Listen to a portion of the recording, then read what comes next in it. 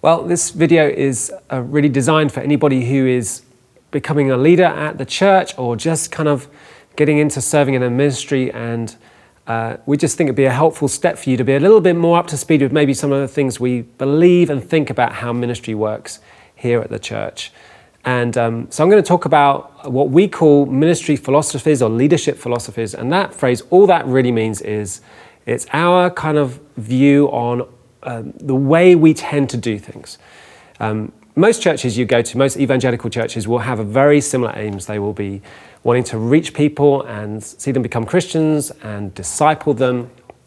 But often what you'll find is the difference between them might be how they do those things, the methodology, and how they believe in their context things work best. So I'm going to talk about some things that we've kind of discovered and evolved over the last 20 years really about how we believe things really work well in our context in Southeast London. These are not necessarily the right things, these are just things we've learned, and we're not going to talk about everything. I want to talk about 10 key approaches. And what you'll find is in the Bible is pretty silent on how you should do these things, because actually they should be contextualized to the place and the time in history. So these things will change over time as well. But these are some of the things that we've learned. So the first one I want to talk about is that at King's, one of the things we believe and one of the ways we do things is that we want the church to be missional. And what that means is, if you were to kind of cut us open, you would find right at the heart of what we do is that we're trying to reach people who aren't Christians, who aren't churched, and we're trying to make it easy for people to come back to God and to encounter Him. That doesn't mean we don't want to do church in such a way that people who are already Christians feel at home and feel fed and can grow. It just means that we lean towards the idea of trying to reach people, and we try and do church in such a way that we make it easy for someone who's not church to become part of us and to investigate faith. It is, if you like, our leading edge, and it means that we're often thinking as much about the people who are not in the room yet as the people who are in the room. So that's the first one, and it's a key one for us, and it's good for you to be aware of it. Number two is we tend to think of Sundays and Sunday mornings or Sunday afternoon, whatever time the service is, as being the kind of what we call the front door for the church. What that means is most of the people who come to us, often their first experience will be coming on a Sunday or maybe coming to a kind of big Sunday meeting event like a kind of carol service or an Easter Sunday, something like that. Now, that doesn't mean that people can't join us or find us through other means. You know, people come to Alpha or to a group or to a ministry, that happens. In our house, in our family house, we have 3 doors. We have a front door, and we have a back door and a side door. But most people who can visit our house come through the front door. And that's what happens in the church. And the front door for us is Sundays. And most people who connect to us for the first time will come on a Sunday morning. And that just means that how we do Sundays really matters when you're trying to reach people who are not churched, because that's the first time they meet us. So Sundays are kind of very important to us, both for the people in the room, but also making it easy for those who are visiting us for the first time. So that's the second thing. The third thing I want you to be aware of that we kind of think is definitely true of most things actually, but certainly true of churches, is that first impressions count. What that means is that when people visit a church, any church really, they make up their minds pretty quick as to whether they may want to come again, maybe as to whether this church could be somewhere that they might make home at some point. And they will make up their minds probably within the first minutes, 5-10 minutes maybe, of what they experience and what experience tells them about this community. So it's important, you know, who says hi to them if they're parking their car, or who's on the door and the welcome team. It's really important if someone comes to say hi to them when they find a seat. All those things add up and make a massive difference. I have a friend who was out of church for several years, and he tells me the story. I remember the first Sunday he came to us, and he can recount to this day, this is several years ago now, who met him on the door, who spoke to him, what happened in the meeting, what happened straight after the meeting. and how that impacted him and made him want to come back. And it just reinforced what I think is absolutely true, and certainly we believe that first impressions count. And so therefore we try and think carefully about what those are on a Sunday. Number 4, we want to remove as many hurdles as possible for people coming to church. What I mean by that is that churches are kind of, can be quite unusual places for people to visit. And if you are part of the church and this is home, you will know how things work. You'll know what time the meeting starts. You'll know where the kids' work is. You'll know who is on the platform. You'll just know these things. It won't be an issue to you. But if you're not used to church and maybe you've never been here before, actually there are a whole bunch of things that basically you have no idea. And what we try to do is we are constantly trying to put ourselves in the place of someone who has never walked through our doors before. And we're trying to think what that experience is like, and we're trying to take away as many hurdles and potential obstacles from them as possible so that they find it, their first experience for us is a really positive one. So you'll find at King's that we will do things like we will stand up at the start of the morning and we'll just explain how the meeting's going to work, how long it's going to be, who's going to be speaking, who's leading worship, where the kids are, where the toilets are, whether you stand up or sit down, all those things. And we try and avoid in-house language, which if you've been in church for a while, you may understand, but if you're new, it may immediately make you feel like you're on the outside. And so our role as the leaders of the church and as church members is we want to remove the hurdles so that someone who is coming to church for the first time, or maybe coming back to God, or who's never experienced faith in any sense, the Christian faith, it's as easy as possible for them to feel at home amongst us, because that is such an important part of the process. So we try and remove the hurdles for them. Number 5, this is something we learned from a friend of ours many years ago called Steve Nickerson. Steve taught us that new people will often bring new people. And obviously in a church, you want everyone to be inviting, you want everyone to be on the front foot, thinking about people who maybe, praying for people and inviting people to church or to an event. So we want that everywhere. But the reality is often the way it works most of the time is it is the new people who will then later on invite other new people. And so what that means is if we do a good job at making this a really hospitable, welcoming environment where people want to stay, whether they're Christians or not, what you'll find is there's a very good chance that they will invite other people who are not connected to us yet who will come as well. And that happens all the time here. If you meet someone who's been around for 2 or 3 months and you ask them how they came, sometimes it's they just found us off the website, but often they have come because somebody who's maybe been here for a year or 9 months invited them, and that's how it works. So new people bring new people. Number 6, we like to talk about people being on a spiritual journey. So we use the word journey a lot to help kind of describe and frame often how it works for people either coming to church for the first time or coming to God for the first time.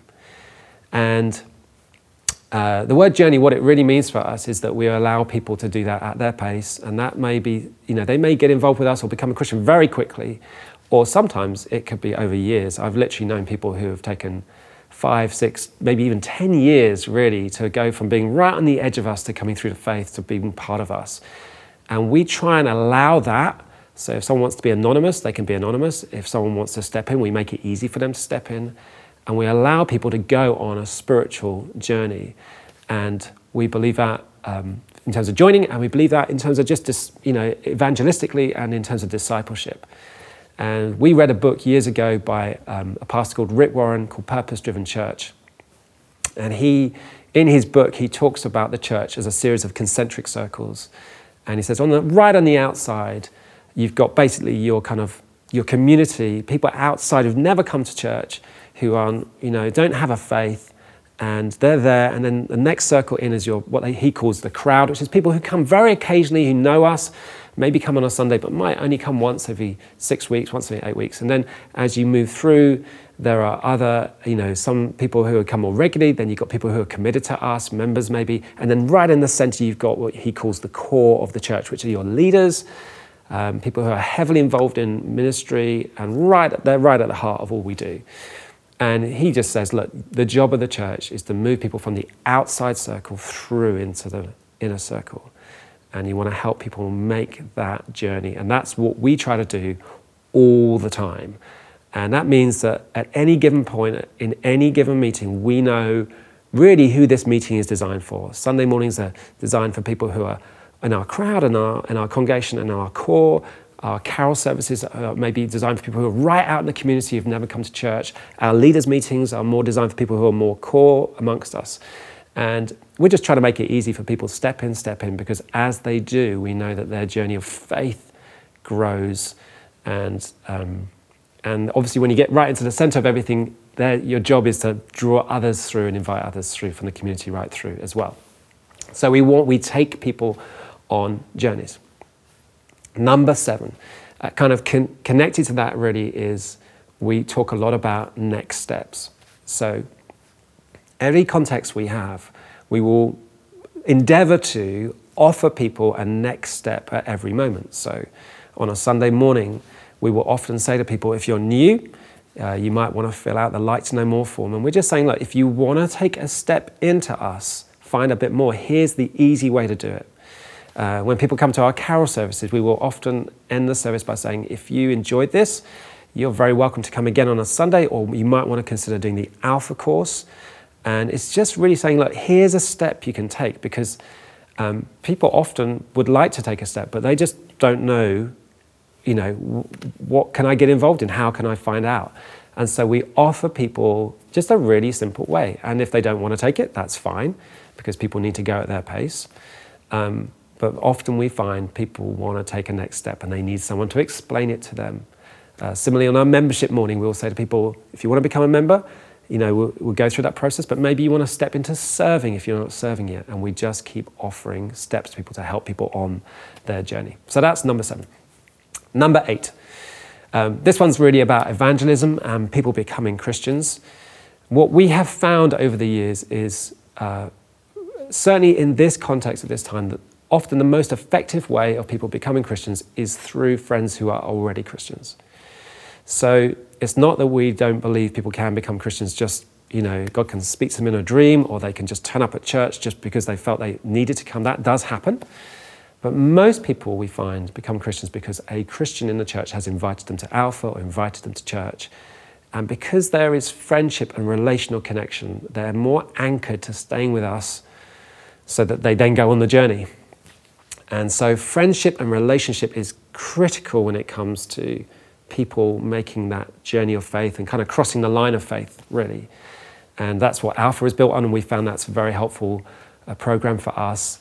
It's often how it works amongst our young people, that they invite their friends, and as they invite them, they may well also become interested in spiritual things and want to find out about Jesus. And because they see it in the lives of their friends, and because the relational contact really anchors them into this community. So friendship is a key part of evangelism, which is why we tend not to do so much street evangelism or door-to-door. It's not that that's wrong, it's just we don't find it so effective for us. It tends to be far more about the people who are part of us, Christians, reaching out to their friends and inviting them. So that's number 8. Number 9. This one's really about community, in that community is like a critical experience for everybody, I think, whether they're Christians or not, but certainly the church should be a rich experience of finding friends, a place where we're known and we know others. And churches can be, tragically, quite a lonely place, but we're endeavoring to make church a rich place relationally.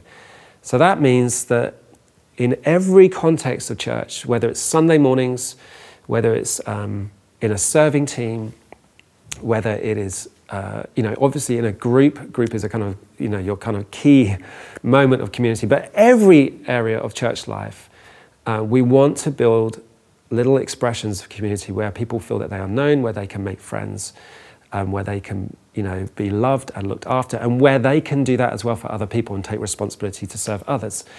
And that's just critical in the life of church, partly because we believe theologically it's just right, it's just the way God's made us, we've made us to be connected to others, but also because just experientially we know that community is the thing that keeps us together. So people join churches often for preaching or the worship or, those kind of things that they experience, but they stay basically because they find friends. And so community is just critical, and we want to make little circles of community everywhere we operate and are as a church. Last one, number 10. We believe that leadership is key in the church. Now, this one's always a little controversial because, if you overemphasize this, people can think it sounds like you're building a church which just depends on leaders and where's God in that whole thing. But we believe that basically God, amazingly through the Bible, uses people. We know God can just do things supernaturally without involving us at all, but generally God seems to use people to help lead other people and serve other people. And you can read that throughout the Bible. And we, believe biblically, theologically, that we co-labor with him. So it says in Corinthians, it says, I sowed the seed, Apollos watered it, but God made it grow. And that's kind of how we think of the church. Leadership is key because that's how God works things through leaders to serve lots of people. And the picture I like to think of when it comes to leadership is the picture of being like sailing a boat. If you've ever sailed on a sailing boat, you'll know that when you're doing that, your job is to position the boat and kind of position the sails in such a way to optimally catch the wind that is blowing. And in the end, in a sailing boat, you don't make the boat move. We don't make the church grow. We can't save anyone. But we know our job is to position the church in such a way and our ministries in such a way that we catch the wind of God and where God is wanting to blow and wanting to bless and wanting to reach people. And our experience is God is always wanting to do that. So our job is to, if you like, be good sailors and position this thing in such a way that we kind of catch what God is doing amongst us. So leadership is key in every ministry we run. Who's leading that ministry is a vital part, and we kind of believe that if you don't have the right leaders, it's very difficult to make that ministry successful. So there's 10. That's not everything. You'll find there's lots more about Kings, but there are 10 key ones which we have found have borne fruit amongst us over the years. Hope that's helpful. Thanks for watching.